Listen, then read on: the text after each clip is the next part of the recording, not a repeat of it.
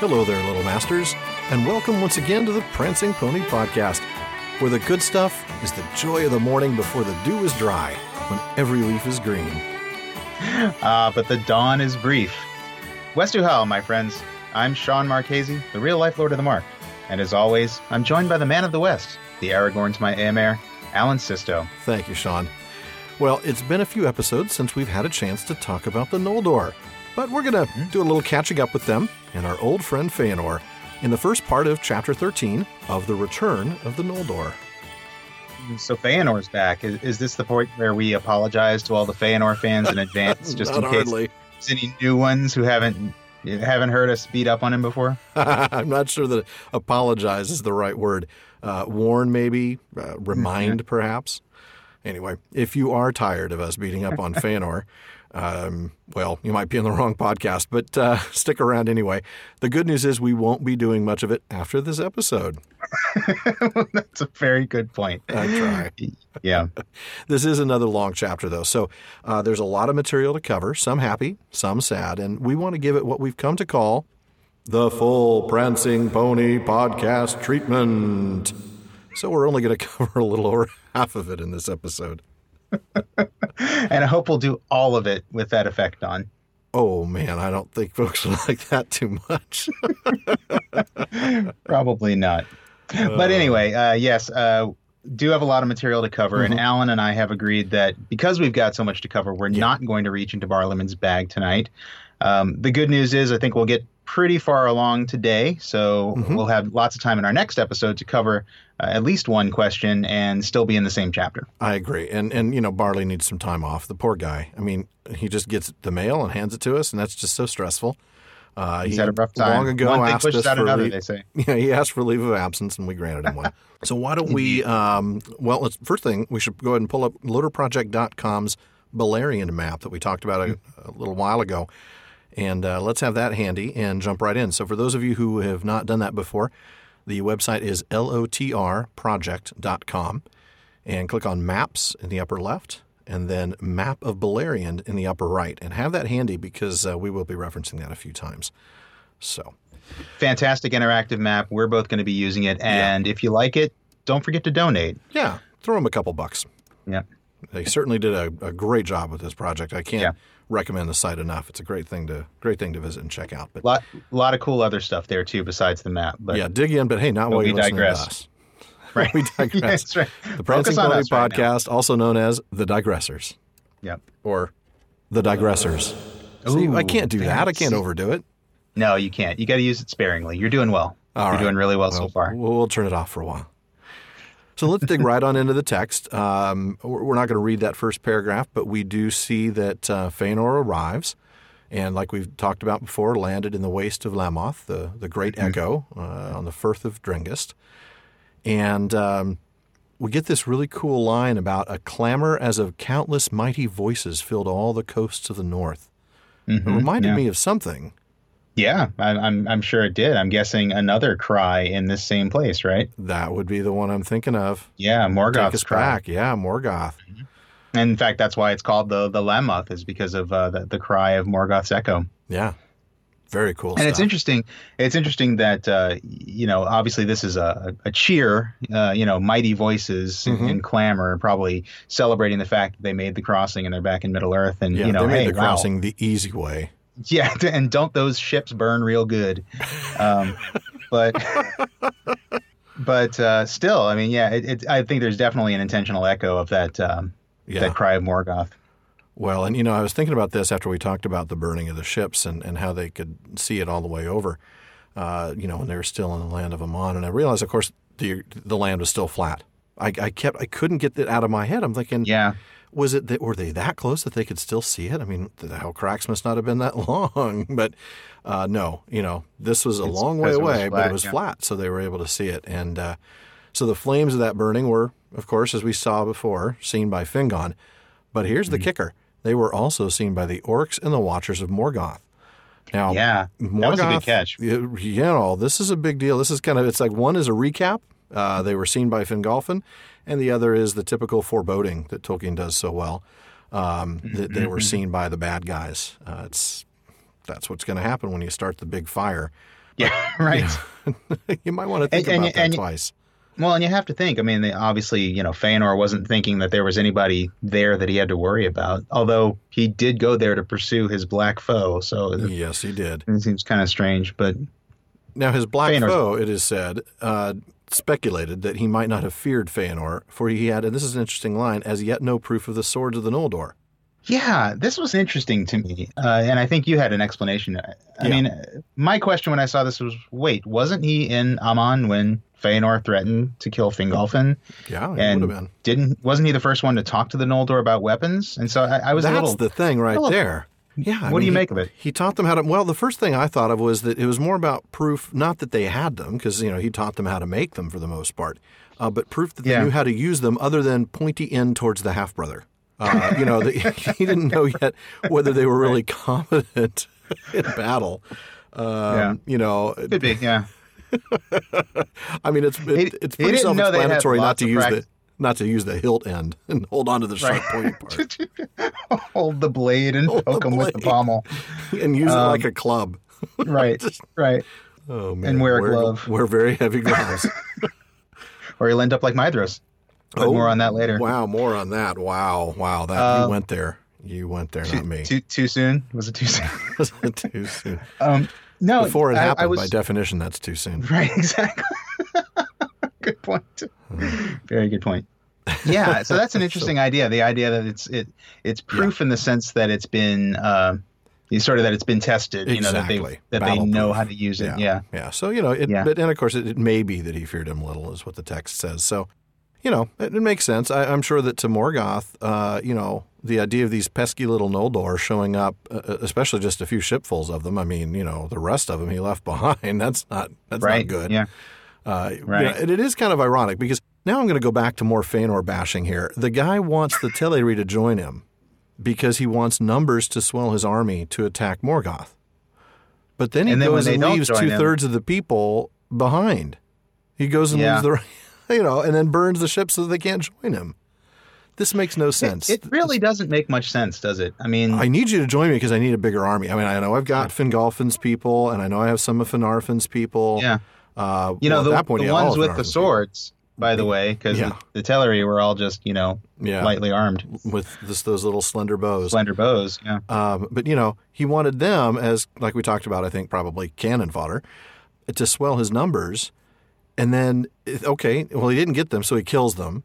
And then further up, he says, apparently I don't need that many numbers anyway, because I'm just going to go with the few people that are loyal to me. And then everybody else can, go pound sand or, in a literal sense can, go pound ice, I guess. But, right. So he doesn't really need their numbers. Well, and as we're going to see very soon in this chapter, he's not going to worry too much about going in with a small force. No, that's true. One would be plenty fine. Right, exactly. You get the feeling that as he gets closer and closer to his goal, or at least he perceives he's closer and closer to his goal, he just gets cockier and cockier, and it's just I made it this far. I don't need them. There's a word we'll get to that I think explains some of it, but we'll get to that. Yeah. So we will read, though, starting that third paragraph and talk a little bit about the second battle in the Wars of Beleriand. So we'll read that here. Under the cold stars before the rising of the moon, the host of Fëanor went up the long firth of Drengist that pierced the echoing hills of Ered Lomin, and passed thus from the shores into the great land of Hithlum. And they came at length to the long lake of Mithrim, and upon its northern shore made their encampment in the region that bore the same name. But the host of Morgoth, aroused by the tumult of Lamoth and the light of the burning at Losgar, came through the passes of Ered Wethrin, the mountains of shadow, and assailed Fëanor on a sudden, before his camp was full wrought or put into fence. And there on the grey fields of Mithrim was fought the second battle in the Wars of Beleriand. Dagor Nuin Gileath it is named, the battle under stars, for the moon had not yet risen, and it is renowned in song. The Noldor, outnumbered and taken at unawares, were yet swiftly victorious, for the light of Aman was not yet dimmed in their eyes, and they were strong and swift, and deadly in anger, and their swords were long and terrible. Good stuff. Yeah, very cool. I mean, we'll cover some more of that later, but, the fact that they were swiftly victorious, the light of Aman not yet dimmed in their face, These are I love that. mighty elves. Oh yeah, I mean they are. These are Calaquendi in their prime. They are still fresh from Valinor, and they are strong. Yeah, absolutely. I love that. That's really cool. I mean, we could say what we like about the choices that they've made, but they definitely have strength. And we definitely have. I love the name Dagor Nuin Gileath. That's a beautiful Isn't phrase. it? Yeah. I don't usually get to name the cool places. I usually let you take those. And yeah, no. in this case, thing, but not place. It's a cool one. It's a really cool one. So then, we'll kind of skim the rest of that paragraph. But the orcs flee before them. They're hunted over the mountains of shadow into the Great Plain. Now, this is where it's really useful to look at Loader Project, because you can see the Firth of Drengist over in the northwest of that map, and you can see that goes into the land of Hithlum, and then they go across that valley, and kind of around a little bit of a northern spur of the mountains, and then there's Lake Mithrim right there, fed by a river that comes from the arid Wethrin, along with actually several rivers it looks like feed that. So they're camping there, and then they're attacked through the arid Wethrin, through passes of the arid Wethrin from Morgoth's forces. From Angband. So here they're hunted over the mountains and back into that Great Plain. So that's the Anfauglith, or Ardgalen, and that lies north of Dorthonion there. So that's where the battle's taking place. And then previously... Armies... And this Anfauglith, or Ardgalen as it's called now, it's kind of Morgoth's front yard. Yeah. You can't see... I know. Thangorgrim on this map. I know, they're so rarely on any of the maps. Yeah. I don't know why that is. Maybe because they're not... I don't think they're on the maps in the book, but... no, they're not. But yeah, I mean, so Thangorgrim, the Three Peaks are somewhere north of where we see Anfauglith on the map. Right. And that's where Melkor Morgoth. I keep forgetting to call him Morgoth, but that's where Morgoth and his buddies are hanging out. So they're getting attacked. We knew him as Melkor way back when. That's right. We go way back, Melkor and us. Back before, Fëanor became the mini Melkor. Right. Yes. So, earlier Morgoth's armies had gone south through that pass there into Sirion, and then all the way down, and were beleaguering Círdan in the havens of the Falas. So that's all the way down there in West all the way Beleriand, more than halfway south on the map. So they're coming back up to come and aid the rest of the orcs, and they get slaughtered. Celegorm, Fëanor's son, having news of them, waylaid them with a part of the elven host, and coming down upon them out of the hills near Ithel Sirion, which you'll see right there on the map to the east of Lake Mithrim, drove them into the fen of Sarek. Evil indeed were the tidings that came at last to Angband, and Morgoth was dismayed. 10 days that battle lasted, and from it returned of all the hosts that he had prepared for the conquest of Beleriand, no more than a handful of leaves. I love that. I love that. Beautiful language, isn't it? Yeah. A handful of leaves. A handful of leaves. And this is the army that had gone through and basically made Doriath a reclusive kingdom. They had to kind of bring their surrounded in. It, right? Yeah, they were we saw that under siege. Right. Really a pretty tremendous force, and they get wiped out really without a whole lot of thought in 10 days by the Noldor. By the Noldor, yeah. So we're guess we should be thankful, right? There's some pretty guys. You can see why later on the Sindar think that they're there to save them. Yes, yeah, exactly. This is again, a fully armed, illuminated army out of the West. Yeah, that's true. These guys are tough, and the Sindar their swords were long and terrible. So there's the proof of the swords right there, man. Yeah. But dealt out their swords again. You get the next little bit. What happens with our old friend Fëanor? Well, so what happens here? So we're just into the next paragraph there. For Fëanor, in his wrath against the enemy, would not halt, but pressed on behind the remnant of the orcs, thinking so to come at Morgoth himself. And he laughed aloud as he wielded his sword, rejoicing that he had dared the wrath of the Valar and the evils of the road, that he might see the hour of his vengeance. Nothing did he know of Angband or the great strength of defense that Morgoth had so swiftly prepared. But even had he known, it would not have deterred him, for he was fey, consumed by the flame of his own wrath. Thus it was that he drew far ahead of the van of his host, and seeing this, the servants of Morgoth turned to bay, and there issued from Angband Balrogs to aid them. There, upon the confines of Dor Daidaloth, the land of Morgoth, Fëanor was surrounded, with few friends about him. Long he fought on, and undismayed, though he was wrapped in fire and wounded with many wounds. But at the last he was smitten to the ground by Gothmog, lord of Balrogs, whom Ecthelion after slew in Gondolin. There he would have perished, had not his sons in that moment come up with force to his aid, and the Balrogs left him and departed to Angband. My goodness. Well, there's that word. Well, there's Fëanor. Yeah, there's Fëanor for doing you. what Fëanor does. And Fë is the thing that comes to mind. You know, that Yes. we talked about that before, that sense of Sort of madness of impending doom. madness of, I know I'm going to die, so I can do anything. Yeah. And it, creates in this sense a courage, but one might also say a foolishness. A foolish courage, yeah. Yeah. And A really, foolhardiness, yeah. The word that's not used here, but that came to mind in this action, the fact that he, especially if you look at the beginning of what you just read, he laughed aloud, rejoicing that he dared the wrath of the Valar. Mm-hmm. He has no clue. Nothing did he know of Angband or this great defense. Right. This just made me think of Offermod.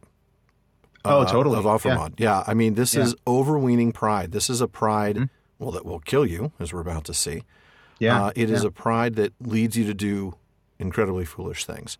Totally. I mean, he's already won the battle. Oh, yeah. The orcs are retreating. Yeah. And what is he doing? He's if you would just leave well enough alone, well, yeah. what's about to happen would not happen. But no, just wait, just stick with the van, let the host come up. And if you think you can take them on, bring all your guys.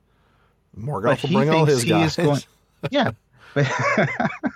You get your guys, I'll get my guys. Yeah, we'll finish this thing. The West Side Story, a little. Right. But no, he thinks he's going to finish. He thinks he's going to win the whole war right here. He's nuts. Yeah. He's been back on Middle Earth for, I don't know. A week. Well, the battle was 10 days, so, a couple weeks. Right, 10 days, yeah. He thinks he's going to win the whole war right here. Crazy. The total Ofer mode, complete Ofer mode. I also like, there's a nice little image in here of the flame of his own wrath. Oh, yeah, you're right. Of course, this is our spirit of fire. Mr. Yes, Fëanor it is. That's the literal meaning of his word. Right. Of his name, yeah. And here we see fire is his... It is his word as well. It is his word. It is his name. It is his word. Pay no attention to me. But we see here that fire is his undoing now. This flame of his wrath that causes him to make this very foolish decision. Yeah. And then literally the flame of the whips of the Balrogs. Well, I guess we don't see that these are whips here, but I'm thinking of, since they're Balrogs, I'm imagining whips. But definitely fire surrounding him from the Balrogs. He's this fire is his undoing. And we've talked so much about how, fire has always been symbolic of Fëanor. It's just a neat, he's dying as he lives kind of thing here. That is true. He's going out the way he always was going to go out, huh? Yep.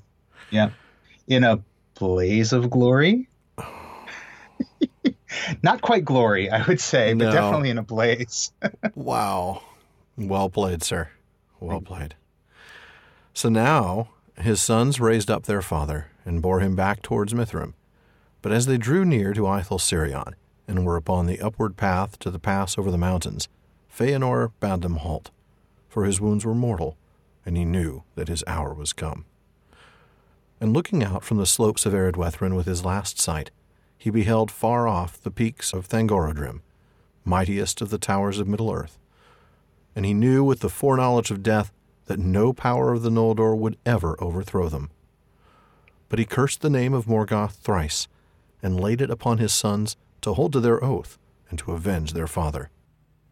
Then he died, but he had neither burial nor tomb, for so fiery was his spirit, that as it sped, his body fell to ash, and was borne away like smoke, and his likeness has never again appeared in Arda, neither has his spirit left the halls of Mandos.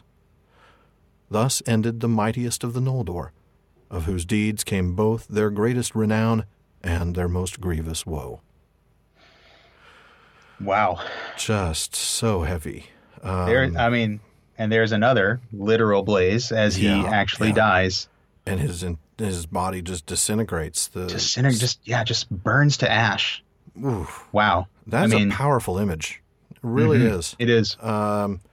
There's another image. This is the first image I can think of that's just this really beautifully graphic image of an elf dying in battle. And this idea of like really just you can almost see his spirit leave his body because as it does, his body just disintegrates. It's an amazing image, and I gotta say, not a Fëanor fan, but this is a pretty good end as ends go. Yeah. Except for one thing, he knows full well. I mean, here he knows with the foreknowledge of death that no power is going to ever overthrow. But that doesn't stop him from dooming his sons to try. No, that is true.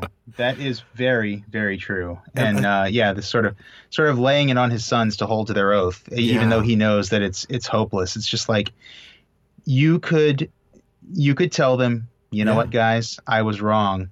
Yeah. Don't do this. Don't do this. Try to get out of this. Talk to Manwë. Tell him you're sorry. Yeah. Yeah. But instead, he doubles down. He does, as he always does. Doubling down on his pride, and basically follow me into my foolish death. I'll keep the light on for you in the halls of Maedhros. I'll be the light for you in the halls. Seriously, of Maedhros. I can just hear Maedhros now. Fëanor, we have to talk. Perfect. See, there you go. You got a good cadence with the effect. It's working for you. I'll note that he also didn't tell his sons to avenge Finwë's death, which was really supposedly the driving factor behind that all this. Old argument. Yeah. It just goes to show that Finwë's death was just the excuse he needed to commit his atrocities. Just like the oath itself never mentioned anything of vengeance for Finwë. It was just the Silmarils. But what a jerk thing to do to his sons is kind of the thing that comes to my mind. Like, wow, Dad, thanks. Yeah, I know. And to know in the hour or the moment of your death, the mistake, the mistake you've made, and to just, ask your sons to follow you down into it. Crazy. I know. That really is disappointing. But I do think I like the death. I like the fact that he's dead. Well, there is that too. The visual nature of this death is the visual. It's pretty intense. Pretty cool. He's undismayed. It is a valiant fight. He's fighting for something that is a horrible thing to fight for. Right. But he fight is fighting. Is good. Yeah, and exactly. he is defeated by not just any Balrog, but Gothmog. Gothmog.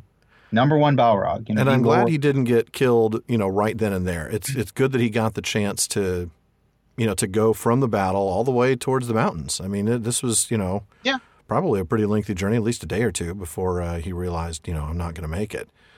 It's especially good because he definitely saw the mountains and he definitely knew his mistake and he definitely had a chance to tell his sons not to keep on going, and he still didn't. So he's. I think Tolkien's very intentional with that. It is a drawn-out death because Fëanor gets so many chances, and he's getting one more chance as he dies. Yep. To do the right thing, to make some amends for all the evil that he's done, and it is evil. Oh yeah. And he doesn't, and so we're left with his deeds with his deeds came both their greatest renown and their most grievous woe. Well, and that kind of brings me to the sidebar we wanted to do, where we kind of talk about Fëanor's greatest hits, right? We want to kind of recap a little bit of the life of Fëanor, or at least of who Fëanor is. There are some good things, right? There are, and I think it's worth talking about. I mean, again, we get a lot of.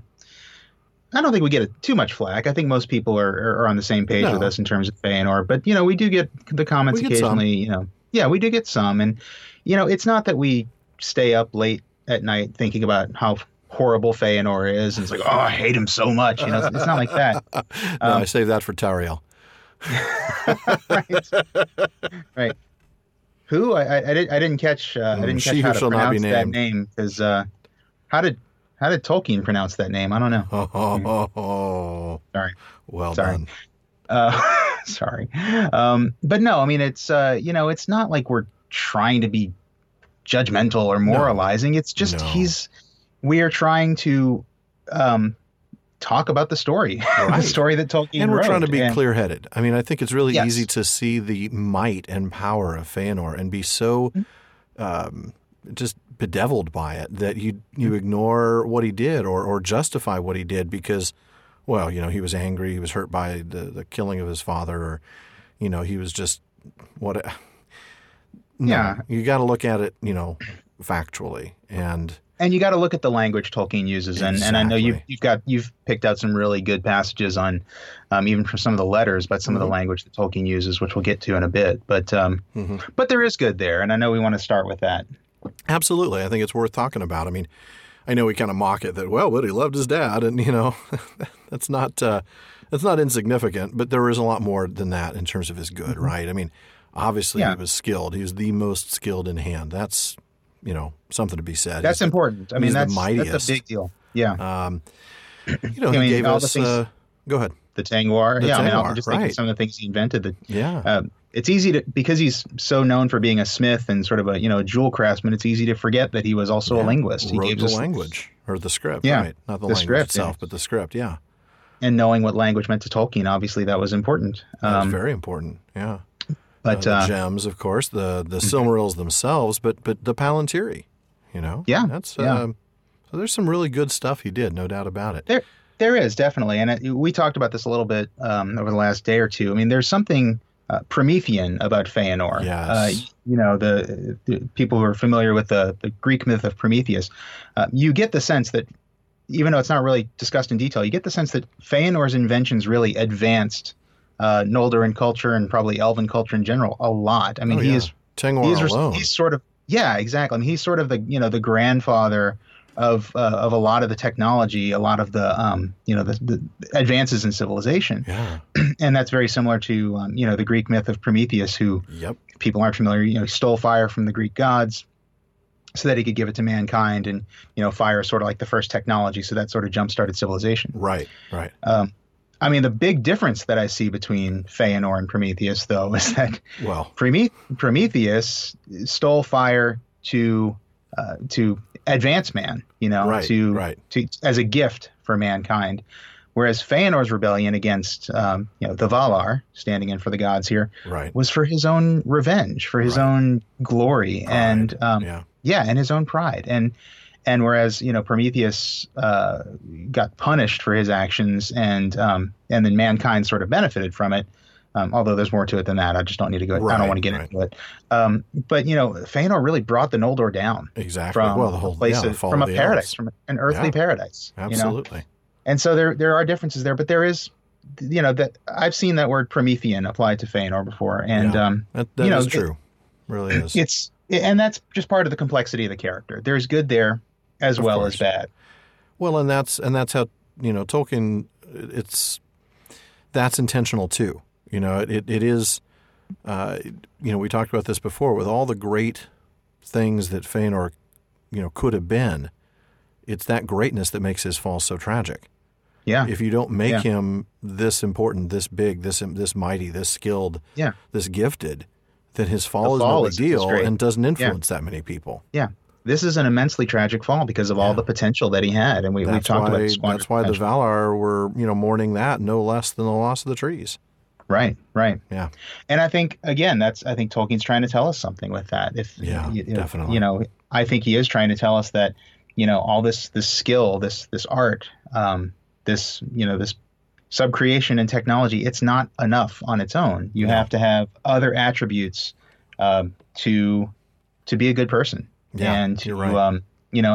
And as we see, as the legendarium goes on, the people who are sort of the greatest heroes, the ones who end up sort of saving the world, winning the great battles, they're not always the ones that are the most skilled, are they? They're not always. They're not. They're usually not the ones who follow Aule. And that's especially true when we get to the Lord of the Rings, and you look at hobbits saving the world. Saruman and Sauron sort of being the Aule followers, or once upon a time Aule followers. They both were. That's true. Yeah, and then you see like people like I don't know, Frodo with his steadfastness, Sam with his hope and Yep. courage. And even Those are the characters like characteristics that you have to have. yeah, And yeah, humility. And Sam yeah. is a great reminder of that. I mean, Sam, there's no more humble character in the Lord of the Rings than That's Sam. true. That's true. And that's Gandalf's well, yeah. and Gandalf's compassion, and Faramir's virtue, and Eowyn's strength. I mean, it's Makes these me are want to the get to the Lord of the Rings. Silmarillion, I know. Schmilmarillion. Let's get on. I know, I know. No. But I think it's all part and parcel. Remember, It is. the Legendarium is one whole story, and there's a reason why Fëanor is not presented as a hero, because the traits that he embodies are important traits, but they are not, to Tolkien, and I would agree, heroic traits necessarily. That's right. And that's why we're starting with the Silmarillion. I think we talked about this at the very beginning before we even began recording the show, that there's something important about getting through the Silmarillion and seeing these stories of how it's not supposed to be for the most part. Yeah. I mean, we will see a few that are doing it right. Sure. Tuor comes to mind, and obviously Arendelle. I don't know, that Aaron, whatever his name is, that guy. The guy with the star. Is that again? The guy with the flashlight on his hat. Some dude in a boat. I don't know. Some dude in a boat. Yeah. So there are some guys that do it right. Yeah, but even the heroes are making a lot of mistakes. I mean, Turin comes to flawed. mind. Well, that's why I didn't put him on that on that right, list. exactly, yeah. But he's an example of one who is he's very valiant. He's a great warrior, and I like Turin for a lot of reasons, but I also dislike Turin for a lot of reasons. Yeah, that's true. I can't wait to get to that story. That's going to be such a fun one. I know. That's anyway, where we'll really get to talk about pride. But yeah. So for now, we've talked about some of the good, right? The things that he's done. Then there's kind of some neutral things, not so much things that he's done, but qualities that we would look at, and we could easily say this is a good quality in the right amount or in the right proportion. We talked about how eager he was, how steadfast he was, how dedicated and that's good to to his a point, task. Right. Yeah, I mean, he took them to extremes, and that's what, and I think that's exactly what you mean when you say, they're sort of good in moderation. We need the Billy Joel song, "Baby, Why Do You Always Go to Extremes?" Right? Wow. Sorry. Our music episode a few episodes back has got me thinking, and then of course our last episode with New World, man. I'm still doing. I'm trying to resist the urge to give every episode a musical title. But I'm not sure that we should resist that urge anymore. We'll try. We'll see what we go through about 5 or 6 musical titles that we discard before we land on one. That is true.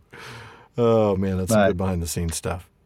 But yeah, you're right. I mean, there's this eagerness, this steadfastness. Those are good qualities when they're not taken to extremes. Even his subtlety of mind is a good thing if it's not taken to extremes. Subtlety is good qualities to it. There's cleverness and intelligence and ability to discernment. And discernment. But then like when he was able to figure out what Melkor wanted. When he said that the Silmarils won't be safe anywhere in Valinor. And he perceived his mind. That's right. That's a great quality if you use it properly. Yeah. But then we get some of the bad, right? There is some bad. Stubborn, his desire to master the will of others, his hot temper, his tendency to self-isolate. Yeah. Greed, explicitly mentioned a number of times. Pride, of course, another thing that we see. Jealousy. Angry. Those are not character traits we look at and say, hero. No. So. No. And then, I mean, there's, we kind of broke these out into a few different categories. And we've got, some of the things he's done and some of the things he's said and done. I mean, he's just threatening Fingolfin, going around talking about being in thraldom to the Valar, which we know is not true. Keep on using that word. I do not think that word means what you think it means. No, it does not. What else? I mean, we've got... is denying Yavanna. Just rebelling. He's told to stay in, for 12 years or whatever it was. And, what is it, like 6 months in elf years? In Formanos. And so he comes back and intentionally getting his time out. Exactly. Yeah. But, that may have been his bark, but it's his bite that really, I think, did him in. And in this case, the bite is worse than the bark. The oath itself... But by far the worst is the kinslaying.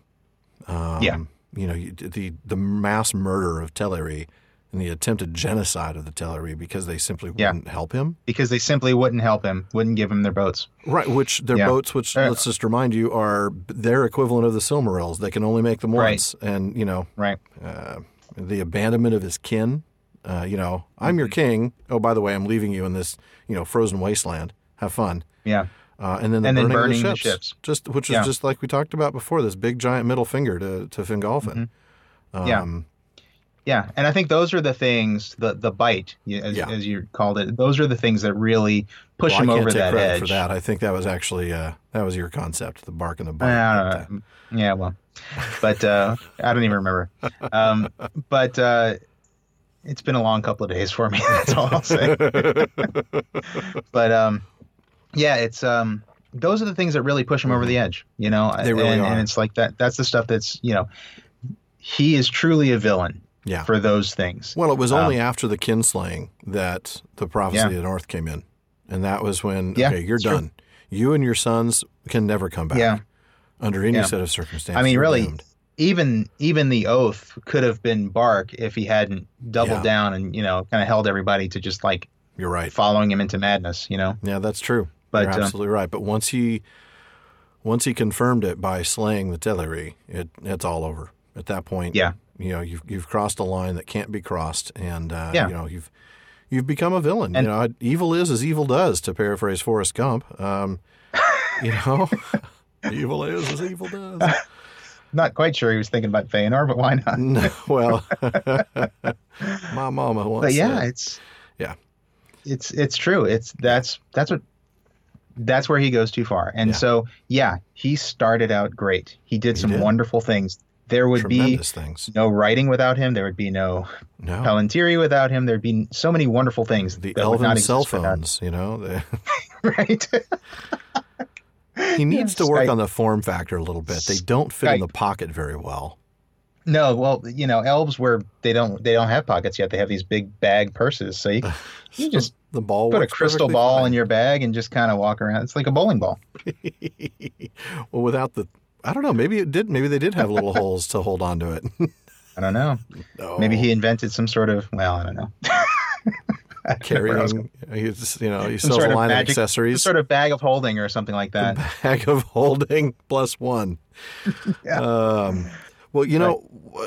All of this got me to thinking: is what did Tolkien really think of Fëanor? Right. I mean, how would he have addressed him in a kind of in a third person? Not as the narrator of a story. And I'm so glad that you're bringing this in. Yeah, because this is definitive as far as I'm concerned. I agree. We can have whatever opinion we want on Fëanor, and people can disagree with us because we're just readers, just like anybody else. We're just two guys with microphones and enough craziness to say let's share our thoughts with people. But Tolkien, he's just this guy, Yeah, he's just this guy. Zephod's just this guy, But so let's go to Tolkien's own words about Fëanor. This is from a letter to Waldman, Milton Waldman, and it's the one that is actually in everybody's copy of the Silmarillion, unless you're only reading a first edition, because it's reproduced in every edition after that. It was written in 51, and he was trying to summarize the entire volume. And this is, by the way, I'll just point out, this is on the passage that we're looking at here is on Roman numeral 16 of the Silmarillion. Oh, that's right. Thank you for that. So of our copy of the... if you're looking at the edition we're looking at, the standard pagination, 16. Yeah. Roman numeral 16. And everybody can read along so you can see exactly what his words were. Everybody. Take a look. Open your books to page XVI. Not that we're trying to prove a point. No, of course not. To prove a point. But we are. So he's summarizing the entire volume. This whole letter really is summarizing the entire story, which is why we told you don't read it unless you've read the book before, because the whole thing is a spoiler. And that warning still stands. It does still stand. This part. But read this and you get a little bit of a take on really what Tolkien thinks. He says, "But the chief artificer of the elves, Fëanor, had imprisoned the light of Valinor in the three supreme jewels, the Silmarilli, before the trees were sullied or slain. This light thus lived thereafter only in these gems. The fall of the elves comes about through the possessive attitude of Fëanor and his 7 sons to these gems. They're captured by the enemy, set in his iron crown and guarded in his impenetrable stronghold. The sons of Fëanor take a terrible and blasphemous oath of enmity and vengeance against all or any, even of the gods, who dares to claim any part or right in the Silmarillion. They pervert the greater part of their kindred, who rebel against the gods and depart from paradise, and go to make hopeless war upon the enemy. The first fruit of their fall is war in paradise, the slaying of elves by elves. And this, and their evil oath, dogs all their later heroism, generating treacheries and undoing all victories. So yeah. I don't think it gets any more definitive than that. I mean, if you're thinking, well, they just retold the story. Yeah, we know that. Pay attention to the words Tolkien uses. Even the creation of the Silmarils imprisoned the light of Valinor. The fall of the elves comes about through the possessive attitude. The oath is a terrible and blasphemous oath. And what do? They don't convince the other Noldor. They pervert the greater part of their kindred. Yeah. Mm-hmm. Hopeless war. They don't go to get revenge. They go to hopeless war. Mm-hmm. And the slaying of elves by elves. It's not, the unfortunate, but necessary result of their failure to help. He's just making the hard choices. Yeah, no, exactly. That's what a leader does, man. He makes hard calls. No, it's slaying. It's an evil oath. Yeah, the oath is what's described as evil. It's described as terrible, blasphemous, and evil. So there's no, I think he's a villain, Alan. I think he is. And you'll notice that when Tolkien talks about the oath, he doesn't mention anything about Finwë. Just saying. Well, Fëanor didn't, so why should he? Right, I agree. Exactly. So, yeah, I mean, it's hard to swallow, if you like Fëanor. And I have to say, I think we talked about this before. It took me 2 or 3 readings before I realized what a bad guy he was. So, I've got to give some sympathy to the folks who have read this and said, man, I really, I don't dislike Fëanor that much. He's okay, he made some mistakes. No. He didn't make some mistakes. He didn't make. He tried to wipe out an entire people group. Yeah, we call people like that these days tyrants. Yeah. Okay. Yeah. Exactly. We take them to to court, and we could try them for war crimes. Yeah, unjust. He started an unjust war. Yeah. And well, the war on Melkor would have been a just war, but certainly the war on the Teleri wasn't. The war on the Teleri was not. Yeah. The war on Melkor is just a foolish war. Well, it's true. Hopeless, but I don't know. I guess I don't feel like waging war to recover your jewels is really a good reason to wage a war. Well, especially when you are, you're living with the gods in paradise, and your assumption, and that's what this was. Remember, it was his assumption that they weren't going to do anything about it. Right. Well, we find out later that they were not idle, as he said in his folly. Right. They were communicating quietly, silently, because they could. So, yeah. Have faith like the Teleri did. The Teleri had faith that the Valar would get things done, that they would make it better, and that they would fix this. Fëanor didn't have that faith. Yeah, just put a little faith, a little Estel, a little hope. There you go, a little hope. Absolutely. A little. I can't remember how Estel is defined, but it's hope that's founded on something, exactly, as opposed to just blind hope. Exactly. But I guess my message to people who are coming to this new and who do see things they like about Fëanor, that's fine. There is a lot to like in Fëanor. Yeah. But it's a cautionary tale. See the tragedy for what it is. This is a horrible tragedy. This is a person who could have been great, and who started out great. The greatest person ever lived. Would have been the greatest person who ever lived. Yeah. Yeah. And he's a wonderfully written character. He's very complex. He's very believable.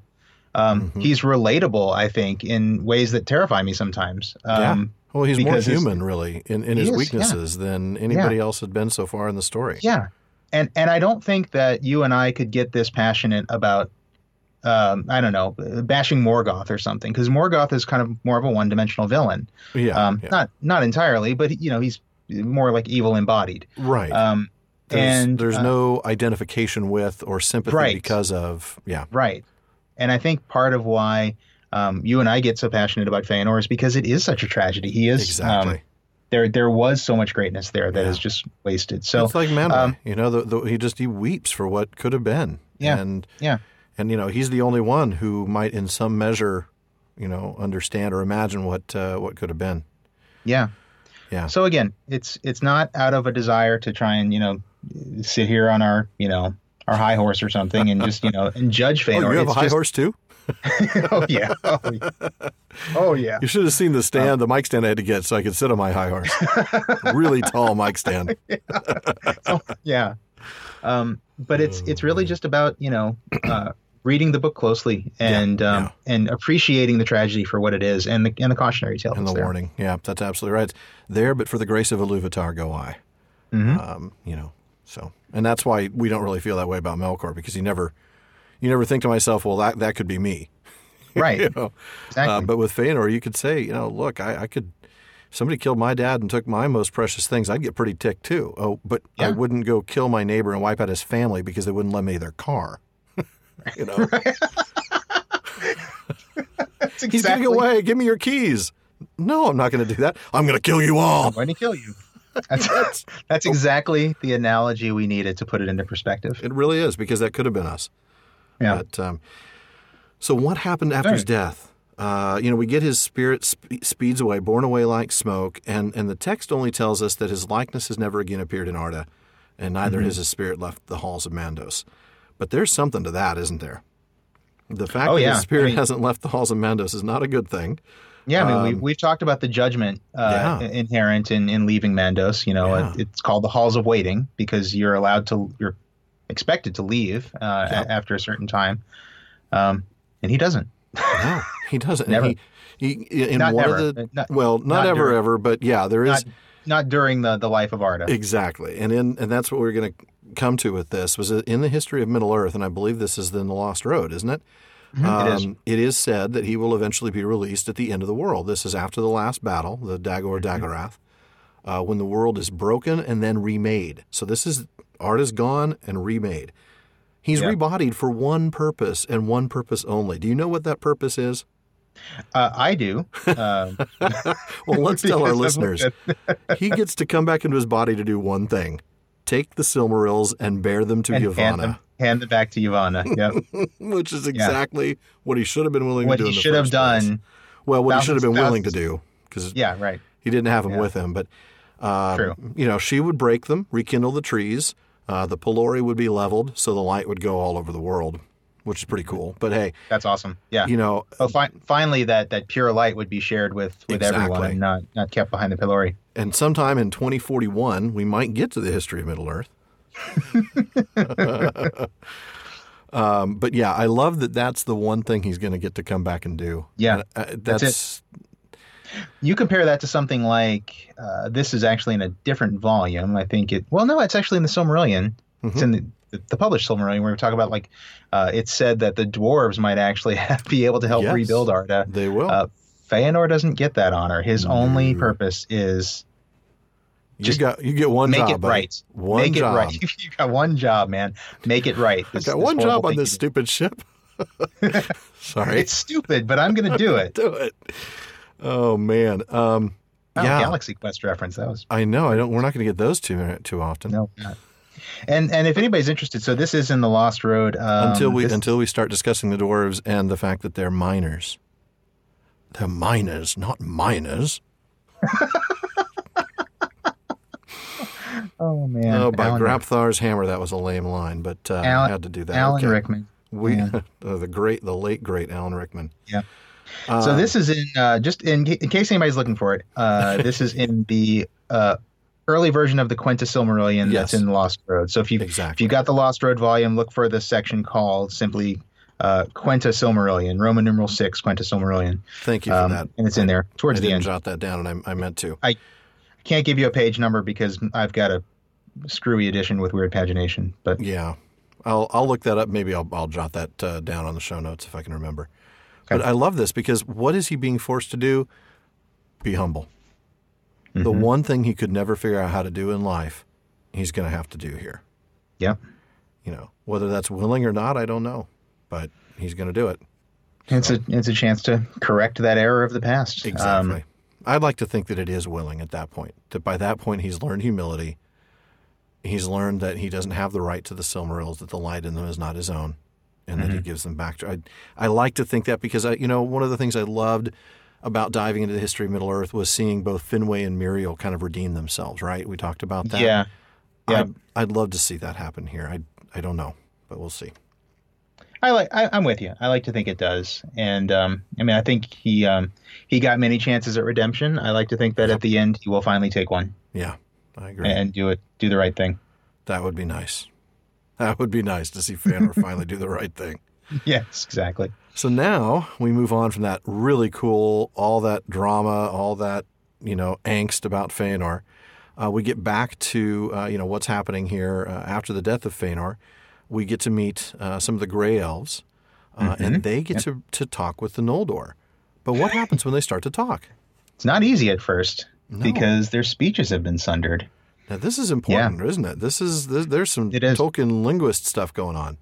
Oh, yeah, absolutely. And I think it's something that Dr. Andrew Higgins hit on in our episode a few weeks ago when we talked about A Secret Vice. Yeah. This idea of the development of the languages over time, and I mean within the world itself. Not, right. Obviously Tolkien was continually retooling them behind the scenes, but within the world itself, the languages developed because that's what languages do. And I'll actually refer people to The Lost Road again because there's a really great piece in there called The Llamas, or the Account of Tongues, that talks about just sort of the development and the sundering of all the different Elvish languages. And basically what happened was every time the elves split into, like say the first split between the Eldar and the Avari. Right. And then later on when the Eldar split, the Nandor stayed east of the Misty Mountains. Right. Every time they kind of broke off, that splinter group would develop their own language. Not develop, but the language would change over time. Exactly. So that as the years. Yeah, exactly. Structures just slightly different sounds, slightly different, what started as the same consonant might change a little bit. They might change a vowel here and there. And so over time, because again, remember, we've had many thousands of years since all these sunderings.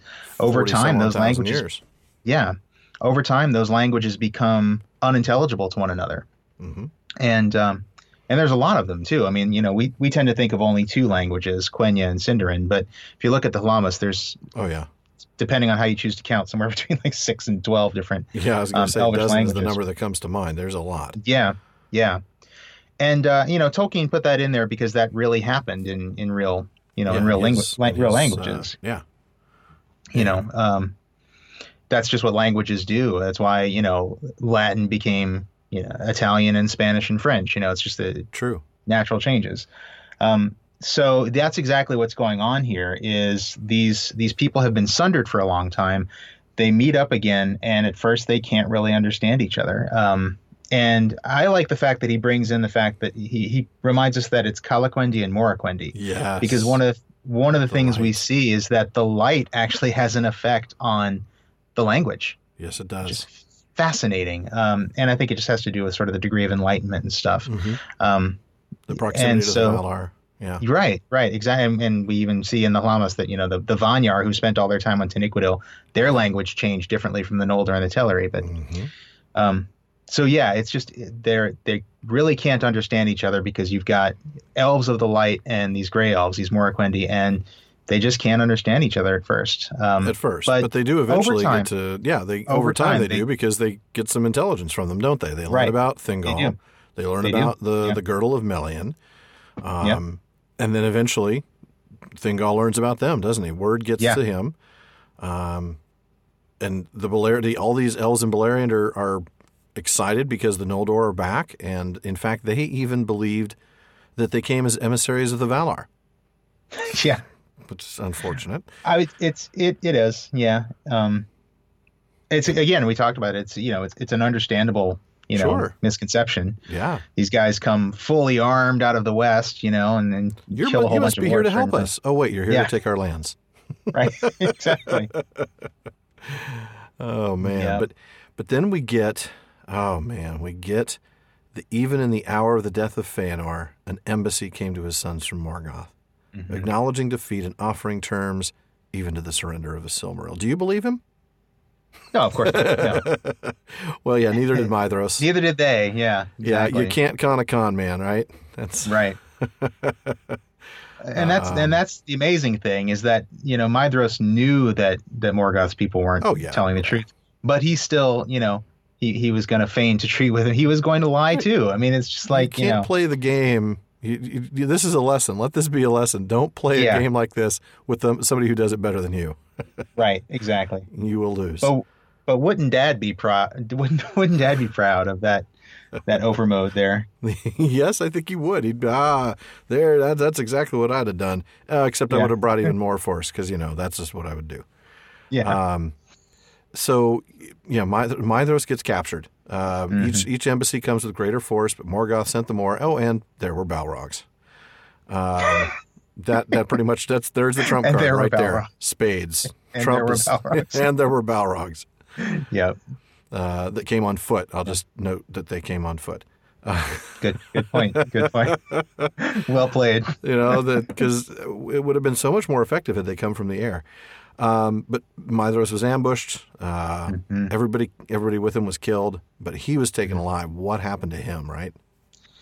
They brought him to Fangorodrim and chained him to a great big rock high up in the sky.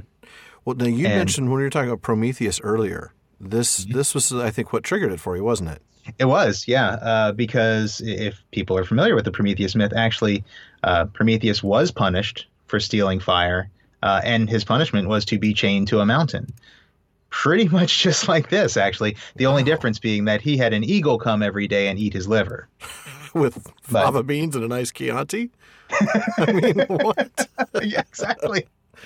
Exactly. Yeah, that's man. That's nasty. That's where Lecter got the idea, wasn't it? It's like, probably. I can't do an Anthony Hopkins voice, but no, I'm not going to. No. But what I loved about this was, that reminded me of the Prometheus myth, and then I sort of like extended it back to Fëanor, and that's what hit me is that Fëanor committed the Promethean crime. The pride and the and all that stuff. The rebellion against the gods. But Maedhros is the one who gets the punishment for it. The Promethean time. The Promethean time, yeah. Man. It's a really right. No, it's not. And I think Tolkien is very intentionally using the language of myth to show us, what we know is going on, which is that the son is being punished for the sins of his father. And that's exactly what's, and he's being punished for taking part in the sins of his father. Yeah, exactly. He's a willing accomplice. Same oath, right? I mean, isn't that what his 7 sons straightway leapt to his side and took the self same oath, if I remember the line. For sure. Correctly. I don't mean that he's innocent, but he's taken part in the sins of his father, and that's why he gets this sort of Promethean punishment. Yep. It's fascinating to me. Minus the liver part, thankfully. Minus the liver part. That just kind of, That's the part Tolkien spared us, thankfully. Thankfully. It's the differences that make the story great. Yes, it is. Oh, goodness. Well, now we get a really cool arrival of Fingolfin. I'm going to actually read this. We're going to read the text here. We're a little bit less to talk about because the text itself is so amazing.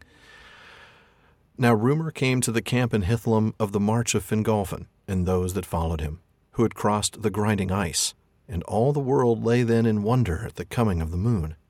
But as the host of Fingolfin marched into Mithrim, the sun rose flaming in the west, and Fingolfin unfurled his blue and silver banners and blew his horns, and flowers sprang beneath his marching feet, and the ages of the stars were ended. Just an aside, there's that cool syntax we've talked about before, that and Fingolfin and blew his horns and flowers and the ages, that sort of paratactic syntax or something like that. I think so. Yeah, I'm getting a little word nerdy there, but this. But that's like the short. It's like the short phrasing, right? With the ands. Short phrases. It really, but it there's something very powerful and symbolic, and it wraps up a whole lot in just a few words. Mm-hmm. But now back to the text. It feels very rhythmic too. It does. It feels musical. Kind of like a chant. Almost. Exactly. Yeah. We get a lot of that. There's a lot of that in battle scenes. We'll see lots of examples of that. But that may be the first moment that I kind of caught that. At the uprising of the great light, the servants of Morgoth fled into Angband, and Fingolfin passed unopposed through the fastness of Dor Daedaloth while his foes hid beneath the earth. Then the elves smote upon the gates of Angband, and the challenge of their trumpets shook the towers of Fangorodrim. And Maedhros heard them amid his torment and cried aloud, but his voice was lost in the echoes of the stone. But Fingolfin, being of other temper than Fëanor, and wary of the wiles of Morgoth, withdrew from Dor Daedaloth and turned back towards Mithrim, for he had heard tidings that there he should find the sons of Fëanor, and he desired also to have the shield of the Mountains of Shadow, while his people rested and grew strong. For he had seen the strength of Angband, and thought not that it would fall to the sound of trumpets only. Therefore, coming at length to Hithlum, he made his first camp and dwelling by the northern shores of Lake Mithrim. No love was there in the hearts of those that followed Fingolfin for the house of Fëanor, for the agony of those that endured the crossing of the ice had been great, and Fingolfin held the sons the accomplices of their father.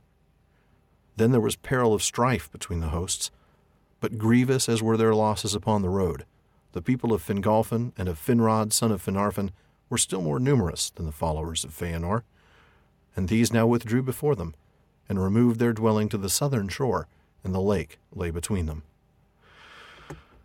Many of Fëanor's people indeed repented of the burning at Loskar, and were filled with amazement at the valor that had brought the friends whom they had abandoned over the ice of the north, and they would have welcomed them, but they dared not, for shame. Just a wow, lot of powerful imagery. Very. And a very tense moment. Yeah. Yeah. Very awkward family reunion. I mean, you know. Yeah. Ooh, well, yeah. They're not playing volleyball on the beach today. No, not at all. I mean, there's a real current of like morning after regret here, you know. Isn't there? Like yeah.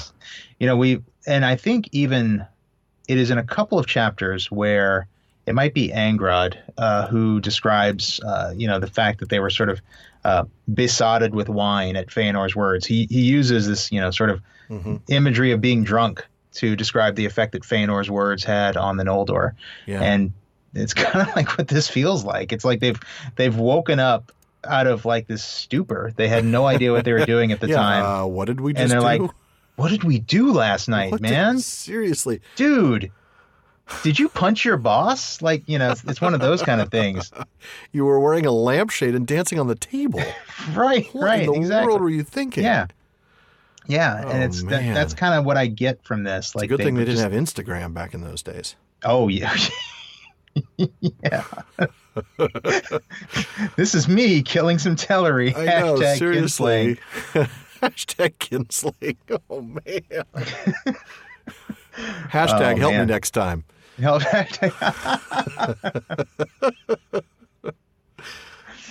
that's okay. Mandos, now. There you go. Yeah. Mandos has his own hashtag, though. Prophecy. That's all I got to say. Prophecy of the North. Or really, as we decided, Prophecy of the North. That's what I was looking for. Thank you very much. Very, very good. I do love that, going back a few sentences, that, that Fingolfin, where is it here? Fingolfin saw the strength of Angband, and thought not that it would fall to the sound of trumpets only. He knew that, he needed to kind of gather his strength. Yeah. And that's why he went to Mithrim, to get... That just reminded me, though, of Jericho, of the biblical story of Jericho, where they wandered around with the trumpets they blew trumpets for 7 days, and then the walls came tumbling down, right? Oh, that's right. That's a biblical story. Even I know. Yeah, that's true. And I don't think that visual was an accident on Tolkien's part. I think we were. I'm sure we were to see that this is something that's not going to come down. Even with supernatural help at this point. Right. That's true. That's a very good point. Yeah. And I think that I like that Fingolfin is actually playing the part of the wise general. The wise commander here. Exactly the kind of command leadership that Fëanor did not display, of wanting to take a break, and we'll deal with this later. Yeah, some good stuff. But of course, they ended up waiting too long, didn't they? Because they're divided. They don't have. This is the time where if they could have come together. The orcs are weak. They're terrified of the sun. They could come and get something done, but Morgoth's laughing. He's like, you idiots. Yeah. You can't even get together. You can't. No, I've got nothing to worry about from you. Right. Yeah. Man, but then something talk about very amazing happens. Yeah. Yeah. And, I realize now I accidentally took your last passage, so I'm going to have you take this one, if you wouldn't mind. I will. Sure, I can do that. Well, I took yours, and it's just the least I can do. All right. Well, I'll do the whole thing then. Then Fingon the Valiant, son of Fingolfin, resolved to heal the feud that divided the Noldor, before their enemies should be ready for war. And the earth trembled in the Northlands with the thunder of the forges of Morgoth underground. Long before, in the bliss of Valinor, before Melkor was unchained, or lies came between them, Fingon had been close in friendship with Maedhros. And though he knew not yet that Maedhros had not forgotten him at the burning of the ships, the thought of their ancient friendship stung his heart. Therefore he dared a deed which is justly renowned among the feats of the princes of the Noldor. Alone, and without the counsel of any, he set forth in search of Maedhros, and aided by the very darkness that Morgoth had made, he came unseen into the fastness of his foes. High upon the shoulders of Thangorodrim he climbed, and looked in despair upon the desolation of the land, but no passage or crevice could he find, through which he might come within Morgoth's stronghold. Wow. Then, in defiance of the orcs, who cowered still in the dark vaults beneath the earth, he took his harp, and sang a song of Valinor that the Noldor made of old, before strife was born among the sons of Finwë. And his voice rang in the mournful hollows that had never heard before aught save cries of fear and woe. Thus Fingon found what he sought, for suddenly above him, far and faint, his song was taken up, and a voice answering called to him. Maedhros it was that sang amid his torment, but Fingon climbed to the foot of the precipice where his kinsman hung, and then could go no further. And he wept when he saw the cruel device of Morgoth. Maedhros, therefore, being in anguish without hope, begged Fingon to shoot him with his bow. And Fingon strung an arrow, and bent his bow. And seeing no better hope, he cried to Manwë, saying, O king, to whom all birds are dear, speed now this feathered shaft, and recall some pity for the Noldor in their need. Let's take a break there and discuss what we've gone through, because that is a powerful, powerful passage. Yeah, I'm not sure that you made the right trade there, actually. I didn't intend to. I realized only after I'd finished the passage before that I'd read. I don't know why I mark you in a color that's usually mine, but and I couldn't just read the next passage. But I wasn't going to stop you. It's like, it's fine. We'll figure it out later. Exactly. And really, it's a book. We read it. Exactly. But there's so much there I would have broken if I'd been reading it. I think there's enough to talk about starting in there. The more I read this, the more moved I am by what Fingon does. The sentence that really ties this all together is that, and though he knew not yet that Maedhros had not forgotten him at the burning of the ships, the thought of their ancient friendship stung his heart.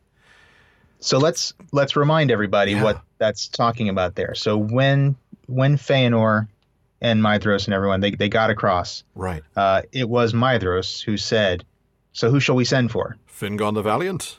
Right, and it was Fingon the Valiant that he said first, right? None. And then that's when Fëanor said none and none, and he ordered the ships to be burned. They're baggage. They're nothing useful to me. Right. Yeah. So Maedhros did want to be faithful. Yes. And he did want to send for Fingolfin's host and the remainder of Finarfin's host. The rest of the Noldor. But Fingon does not know that yet. In Fingon's mind, he has no reason to believe that Maedhros wasn't completely in league with his father. And keep in mind that Fingon's dad, Fingolfin, holds the sons to be the accomplices of the father. Right, yeah. So he is going against his father's will. Well, not explicitly. It's not like his dad said, don't rescue Maedhros, right? But he knows that this is something his father would not approve of. No. If Maedhros is who they all think he is. Exactly. Yeah. This is an example of not only self-sacrifice but unconditional love. Absolutely. This is a guy who loves his friend, even if his friend has abandoned him.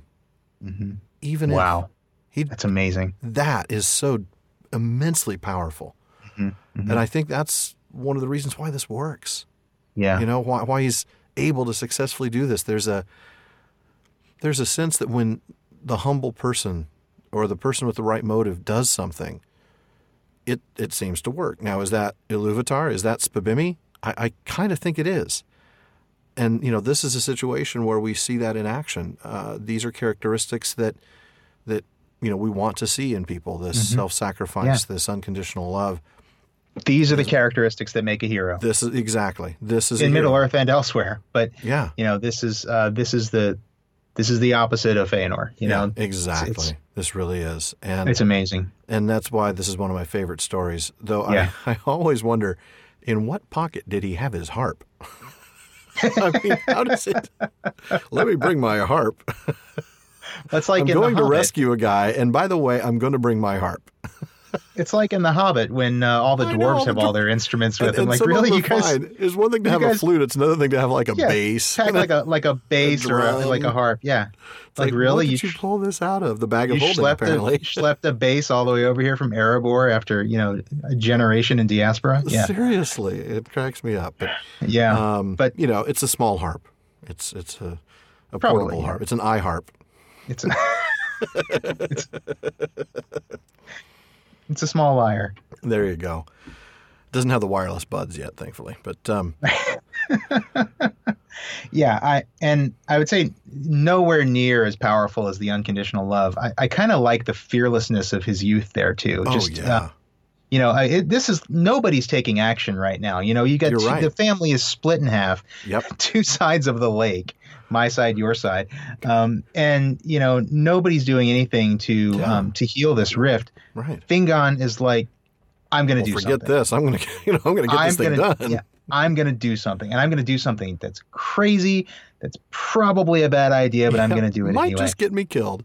And I realized probably if Fëanor had done the same thing, I probably would say he was foolish, and Fingon does it, and I say he's awesome. But Fëanor wouldn't have ever done this because it would have required him to set aside his own motives, his own goals. Yeah, that's the thing. See, Fingon here sets aside everything. It's willingness the to rationale give it all up. It's such a sacrifice. It's amazing, and then there's the singing. I love the singing. I was totally reminded of in Lord of the Rings that moment when Sam is singing in the Tower of Cirith Ungol. Yeah. And I could not help but think of that when I was reading this. And doesn't he also is singing a song of his home, right? Song of the Shire. It's just beautiful, beautiful moment. It's really. So but we get to this point where, Maedhros knows he can't get out. So he's asking Fingon to kill him. It's a hard thing, and Fingon is like, well, I don't see any other choice. I'm going to do this, but I love this. Even then, he still sends up a prayer. Yeah. He's asking Manwë, and here's Manwë, who just a little bit ago is saying, y'all are done. Don't come back. Even the tears of your the echoes of your lamentation aren't going to make it back. But this prayer does. Well, and what I love about the prayer is it shows that Maedhros he just wants to die. He's got no hope. He doesn't see any way out of this. And that's key. Being in anguish without hope. That's so key because remember we've talked about hope and despair. This is despair, really. He absolutely. I don't have there's nothing I can do. But then I'll take the last paragraph here. His prayer was answered swiftly, for Manwë, to whom all birds are dear, and to whom they bring news upon Taniquetil from Middle-earth, had sent forth the race of eagles, commanding them to dwell in the crags of the north, and to keep watch upon Morgoth. For Manwë still had pity for the exiled elves. And the eagles brought news of much that passed in those days to the sad ears of Manwë. Now, even as Fingon bent his bow, there flew down from the high airs Thorondor, king of eagles, mightiest of all birds that have ever been, whose outstretched wings spanned 30 fathoms. And staying Fingon's hand, he took him up and bore him to the face of the rock where Maedhros hung. But Fingon could not release the hell-wrought bond upon his wrist, nor sever it, nor draw it from the stone. Again, therefore, in his pain, Maedhros begged that he would slay him. But Fingon cut off his hand above the wrist, and Thorondor bore them back to Mithrim. Incredible. Incredible. Just, it's a eucatastrophe in miniature, which is one of the reasons I think we see the eagles. I think you're right. Yeah, that's with the Eagles whenever always the show Eagles up. show up. There's always sure that. a sign of a catastrophe. Huge, and it's a good reminder. It's a good reminder for those who wonder why the Eagles show up when they do. They are emissaries of Manwë. They're doing the bidding of the Valar. And he did have. And here it's very explicit that there was a prayer. That's true. That Manwë is answering. Yeah, I'm blown away by the size of Thorondor. 30 fathoms. Now, for those who don't know, a fathom is approximately 6 feet. So 30 fathoms is 180 feet from wingtip to wingtip. Now, that's 60 yards. So if his wing is on the goal line of a football field, of an American football field, his other wingtip is on the other 40-yard line. Other 40-yard line. That is a big bird. And then for our metric listeners, a yard is fairly close to a meter, right? Yeah, so probably a meter's a little longer, so probably like 55 meters. 55 meters, 60 meters, 55 to 60 meters. Yeah. I just don't know how big a soccer pitch is, though. But I would imagine that's probably from the end line to the mid midfield. Probably to the mid, yeah. Because I think they're a bit bigger than a football field, an American football field. I think it's probably about 60 meters rather than 50 to get to that level. But I don't know. Still, massive bird. So it's really not that big deal for him to carry to carry two elves up there, or most of two elves. Sorry, I kid Maedhros. I kid him. Oh man, he'd slap you, but he's still learning how to use that with his left hand. But I love the hope versus despair. Exactly, it really is. It's kind of subtle here, but again, Maedhros again begs to be killed. Yeah. Because he sees no hope, no way out. But Fingon, he's got a little tiny bit of hope. Well, I can't have all of Maedhros, but I can have most of him. And I'd rather have most of my friend, most of my cousin, than none of him. It's beautiful. It really is. And he remembered to take home the more important part. He didn't leave Maedhros there and take the hand back. Wait, don't take the hand, dude. Come on. Well, of course, now that he's cut the hand, you'd think they could take the hand and Maedhros and reattach. No, they don't have. Never mind. They don't. They can't reattach the hand. He didn't. I guess of ice or anything. No, I guess not. But I mean, we hear about elves healing themselves when they've got the light of Oman in them. It does kind of beg that question. It would be pretty amazing though to grow back an entire hand. Yeah, but still, not grow back. Just kind of just graft it back on. Yeah. Okay, now we're really pretty far afield. This is a weird fanfic. Let's not go any further. So I'm going to have you take that next paragraph then. Yep.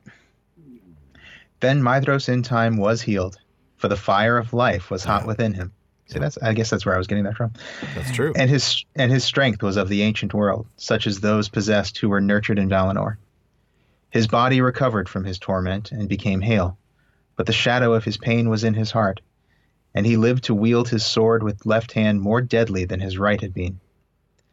By this deed Fingon won great renown, and all the Noldor praised him, and the hatred between the houses of Fingolfin and Fëanor was assuaged.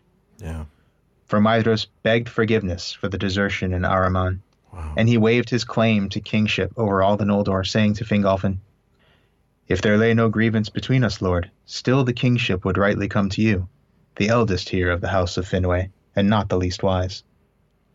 But to this his brothers did not all in their hearts agree. And there's that last line of foreboding, isn't there? Mm-hmm. Boy. Yeah. But he's showing full repentance for humility, something and he wasn't, for something that he actually tried to stop. Right. The abandonment. He's showing full repentance. Those are the words humility that we see all the time. Those are the characteristics that are supposed to be demonstrated. And we see the love in Fingon and that self-sacrifice, and now we see it, repaid in that repentance and humility. It's awesome. Yep. But again, not all the Fëanorians are there with him. No. I'm thinking the ones that start with the letter C. Probably the C's. Yeah. I don't know about Amrod and Amras, but pretty sure the C's disagree. Yeah.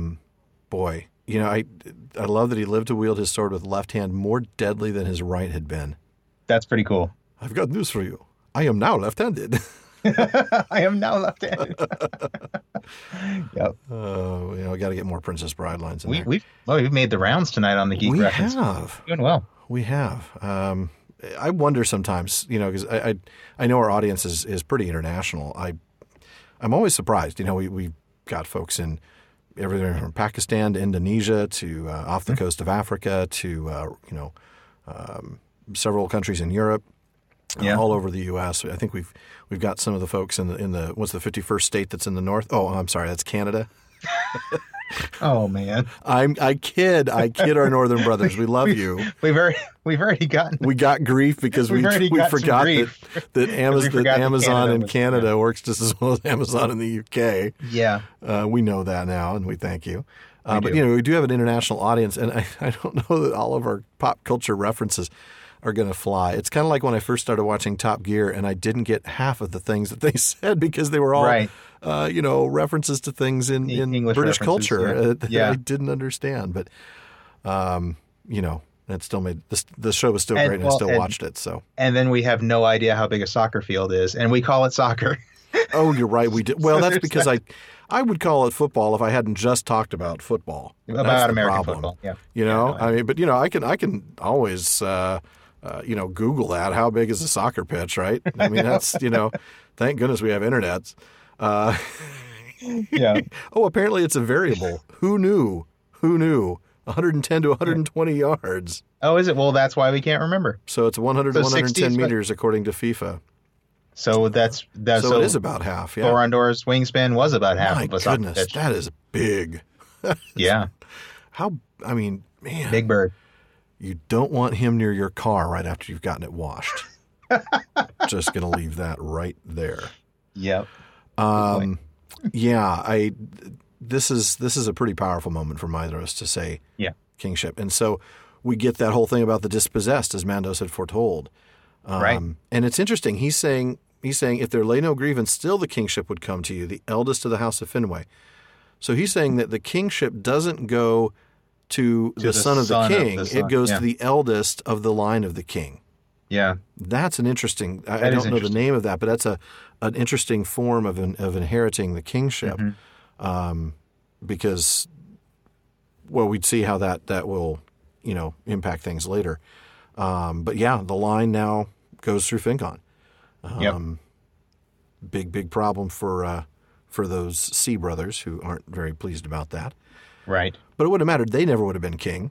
I mean, this is Maedhros. Maedhros is the only one of the line that would have been king out of these 7. He's the oldest of the children of Fëanor. Right, that's true. So it's his call to make. Honestly. It is his call to make, yeah. And I love it because, we talk about humility and repentance, but it's always an act in keeping with repentance. And this is an act in keeping with repentance. Mm-hmm. But, like we see the split between the sons of Fëanor. Some are okay with this, some aren't. Big thing. Yeah. So now we get the response of, let's see, we get Thingol. We're up to Thingol now, aren't we? Yeah, Thingol doesn't exactly, isn't pleased to have all these people show up. He's not thrilled. Yeah. They want new lands. He's not too keen on giving them any lands. Certainly doesn't want to let the girdle down. He's going to build that girdle and make them pay for it. Mm-hmm. Sorry, had to go there.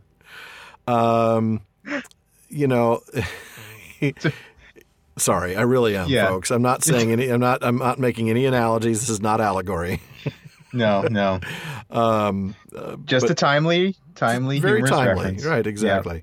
And again, that's a very American reference. Yeah. So only Finarfin's line. Although I think we're making news all around the world with this election cycle. Oh, we probably are, aren't we? I'm just going to stop on that right there. Yeah. So because they are related, because his niece. His niece was Eowyn. Yep. So that the is people of Finarfin's wife. House are his, his kin. His great nieces and nephews. Yeah. Finrod and Galadriel are his great niece and nephew. Yeah. So that's pretty close kinship. I mean, I remember my great uncle and my great aunt, very clearly. Yeah, same here. Very important in my life. So yeah, absolutely. These are close kin, and they're allowed to come in. So the first one, you take this, who shows up here? I should have said Angrod is his great nephew because he's the one who actually goes to visit him. You're right.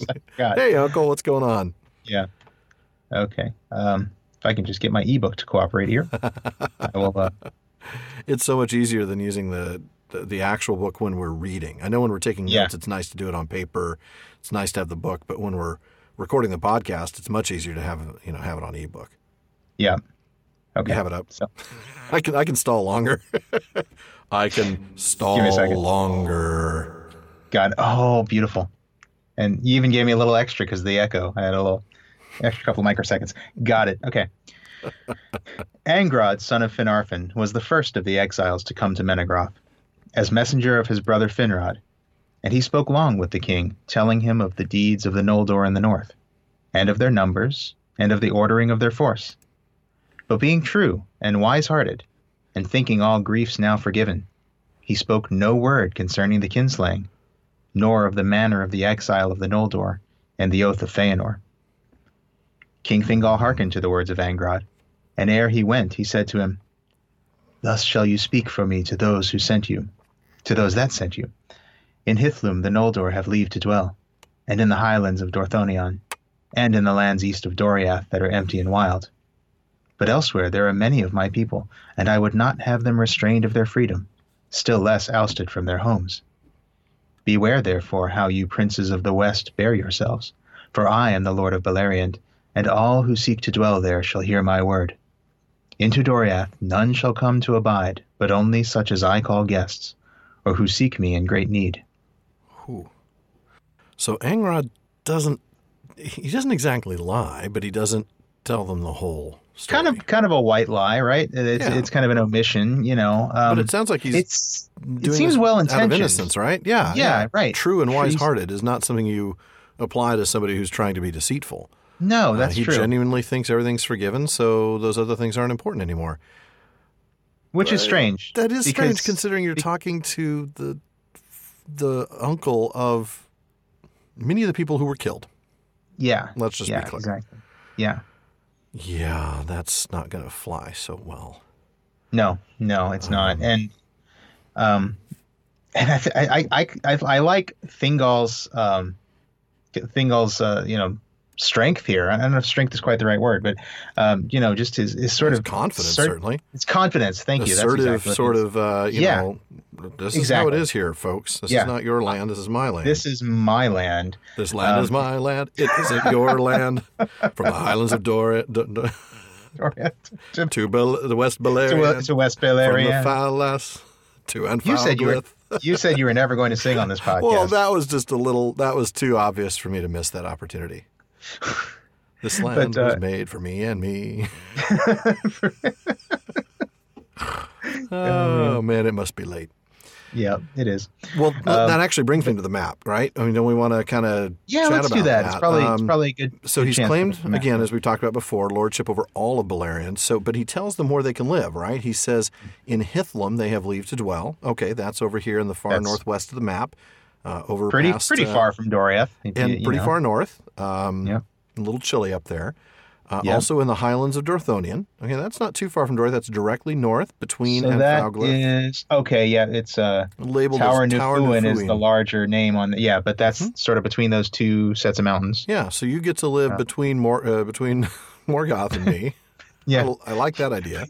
You get to live between Morgoth and the Eret Gorgoroth. Right, yeah. Spiders between on one scary side. And scarier.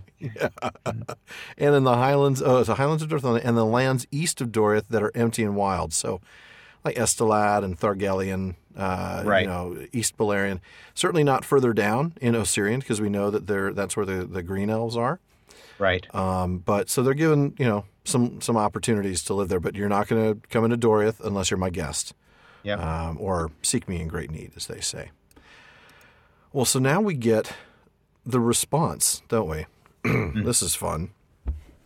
So now the lords of the Noldor held council in Mithrim, and thither came Angrod out of Doriath, bearing the message of King Thingol. Cold seemed its welcome to the Noldor, and the sons of Fëanor were angered at the words. But Maedhros laughed, saying, "A king is he that can hold his own, or else his title is vain. Thingol does but grant us lands where his power does not run. Indeed, Doriath alone would be his realm this day, but for the coming of the Noldor. Therefore in Doriath let him reign, and be glad that he has the sons of Finwë for his neighbors, not the orcs of Morgoth that we found. Elsewhere it shall go as seems good to us.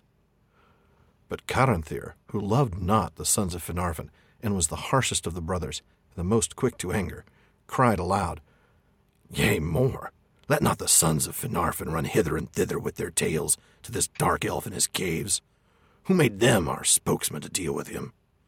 And though they be come indeed to Beleriand, let them not so swiftly forget that their father is a lord of the Noldor, though their mother be of other kin. Then Angrod was wrathful and went forth from the council.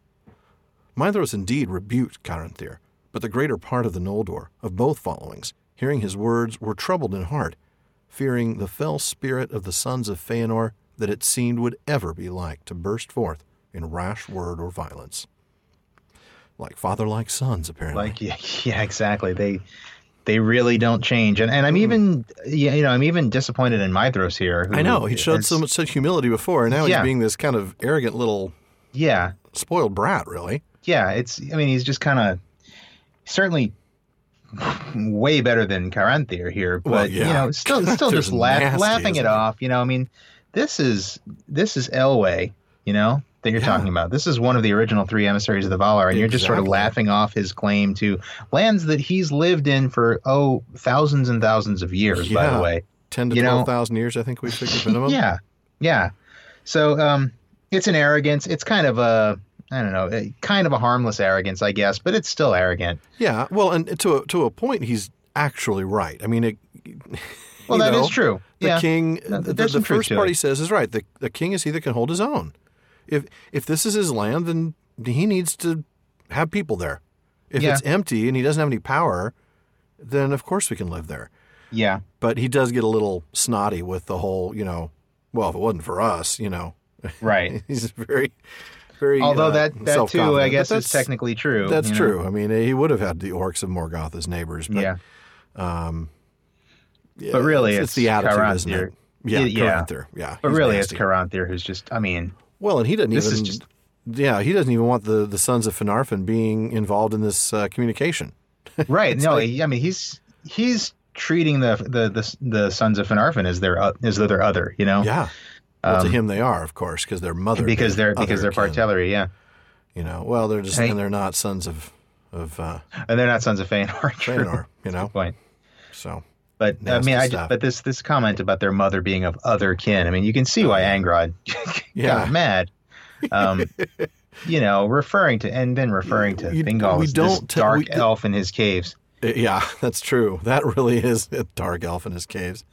But yeah, we're not at the point where we should be telling you mama jokes. Right, shouldn't be bagging on. This is just not right. Right. Yeah. Exactly.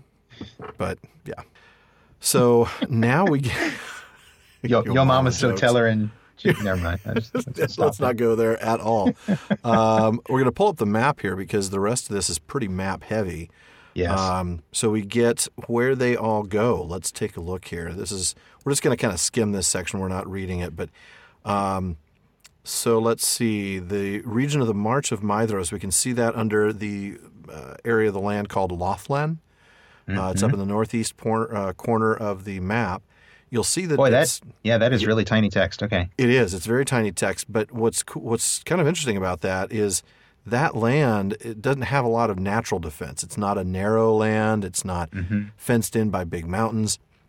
It is a weak point, and Maedhros is the one to take it because he knows, that's his purpose there, to lessen the chance of strife. He's the one who's willing to take that risk on himself. And I think that's pretty cool. That kind of puts him back in my good graces. That's a great, really good sacrifice there. Putting himself sort of in harm's way there. And also I like also that he's taking responsibility for his brothers, wanting to lessen the chances of strife, get them out of there where they can't cause any trouble, which is cool. And not surprisingly, we see that he remained friends with the houses of Fingolfin and Finarfin because, he kind of put his money where his mouth is, so to speak, as we say in the U.S. Well, and he rebuked Caranthir for his... And he rebuked Caranthir, that's true, yeah. Speaking of whom, they end up living further east. Before we go on that, I just want to say, so this is just one of my favorite words, march. I just love this. Tell us what that means. This March of Maedhros. So this is a word I think we've talked about it before on the podcast. It basically means a border territory. Right. And it's the same word, actually, that Tolkien renders as mark when he refers to Rohan. The Ritter mark, right? The Ritter mark. Yeah, it's the border territory of Rohan. It's because it's on the border of Gondor. So anyway, I wanted to point it out because it's just one of my favorite words. Well, as the real life Lord of the Mark, you'd have as the real life Lord of the Mark. Yes, and for anybody who missed our first episode, that's actually what my last name means, is Lord of the Mark. So that March there is actually the first 5 letters of my last name. Very cool. That's why I like it. Had to throw that out there. And I like it too. So Caranthir thank you. dwells further east, beyond the upper waters of Gelion, about Lake Helivorn. So this is on the map, but it's in the far east. If you look south of the March of Maedhros and then east a little bit, you'll see Lake Helivorn there in the shadow of the mountains. Tiny little lake. Yeah, sort of so it looks like that's where they live. So they kind of live right behind Maedhros in terms of where Morgoth is. So, okay, brother, you stand right over there. I'm going to stand behind you. Don't worry, I got your back. So that's where Caranthir lives. And they ended up involved with the dwarves, making alliance. Do we get a lot of the other... We don't really get any of the others where they live the other yet. brothers at this point, no. We'll get them later. But you came up with something that I don't think I'd ever really caught about Caranthir before. Yeah, this is just something neat that I picked up on. You mentioned that he had, traffic with the dwarves because they were right there on the Ered Luin. And it does say here that since both peoples feared and hated Morgoth, they made alliance and had of it great profit. Right. For the Naugrim learned many secrets of craft in those days. It was kind of neat. I just sort of picked up on this idea of, and then actually goes on to say that let's see, where does it go? And when the dwarves began again to journey into Beleriand, all the traffic of the dwarf mines passed first through the hands of Caranthir. Of course, and thus great riches came to him. So it just struck me that Caranthir has basically set up this little, this sort of little realm on the side that he's just getting rich off trade. Yeah. Which is fascinating. I mean, he's actually going to disappear for the most part for, I don't know, maybe about 40 pages or so, which is something like 400 years of narrative. He's going to pop up occasionally. You'll hear references to people passing through the realm of Caranthir, and you'll see that people mention that he's not that he's not going to war and things like that. Right, that's the thing. It's one thing to sit back and get rich. Another thing to sit back and get rich and let your brothers do the fighting. Get rich and let your brothers do all the fighting. Well, you don't come to war. It's actually going to be a very long time. It's going to be a very significant event that's going to happen later on. That's going to bring him back to battle. Yeah. It's really going to take a lot to get him out of this. And I just thought it was really fascinating. It is too. We've seen a very bad side of Caranthir, just now with the argument over Thingol's words. Now we're seeing another bad side of him. We'll get to see more later. And we're going to get to see a lot more later. A lot more. He's a nasty little man. And this is just it's the pettiest thing, isn't it? I mean, they came to Middle Earth to, avenge their father, to fight Morgoth, to get back to Silmarils. Not the best of intentions in the first place, and he's not even going to do that anymore. No, he's just going to sit and skim off the top of traitors, Yeah. Yeah. So I thought that was an interesting thing exactly. Yeah. It was just an interesting thing I never picked up on before until this past reading. I hadn't picked it up on it at all. And so when you and I were talking about it, it was just interesting. I had not caught that, but it fits with Caranthir. It totally does. His personality.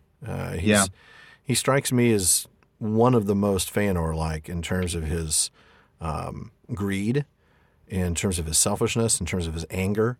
I mean, there are others, but I'm constantly reminded when I see these differences between the brothers of that wonderful line about Fëanor's wife, who she bequeathed her mood to some, but not to all. But not to all, yeah. Yeah.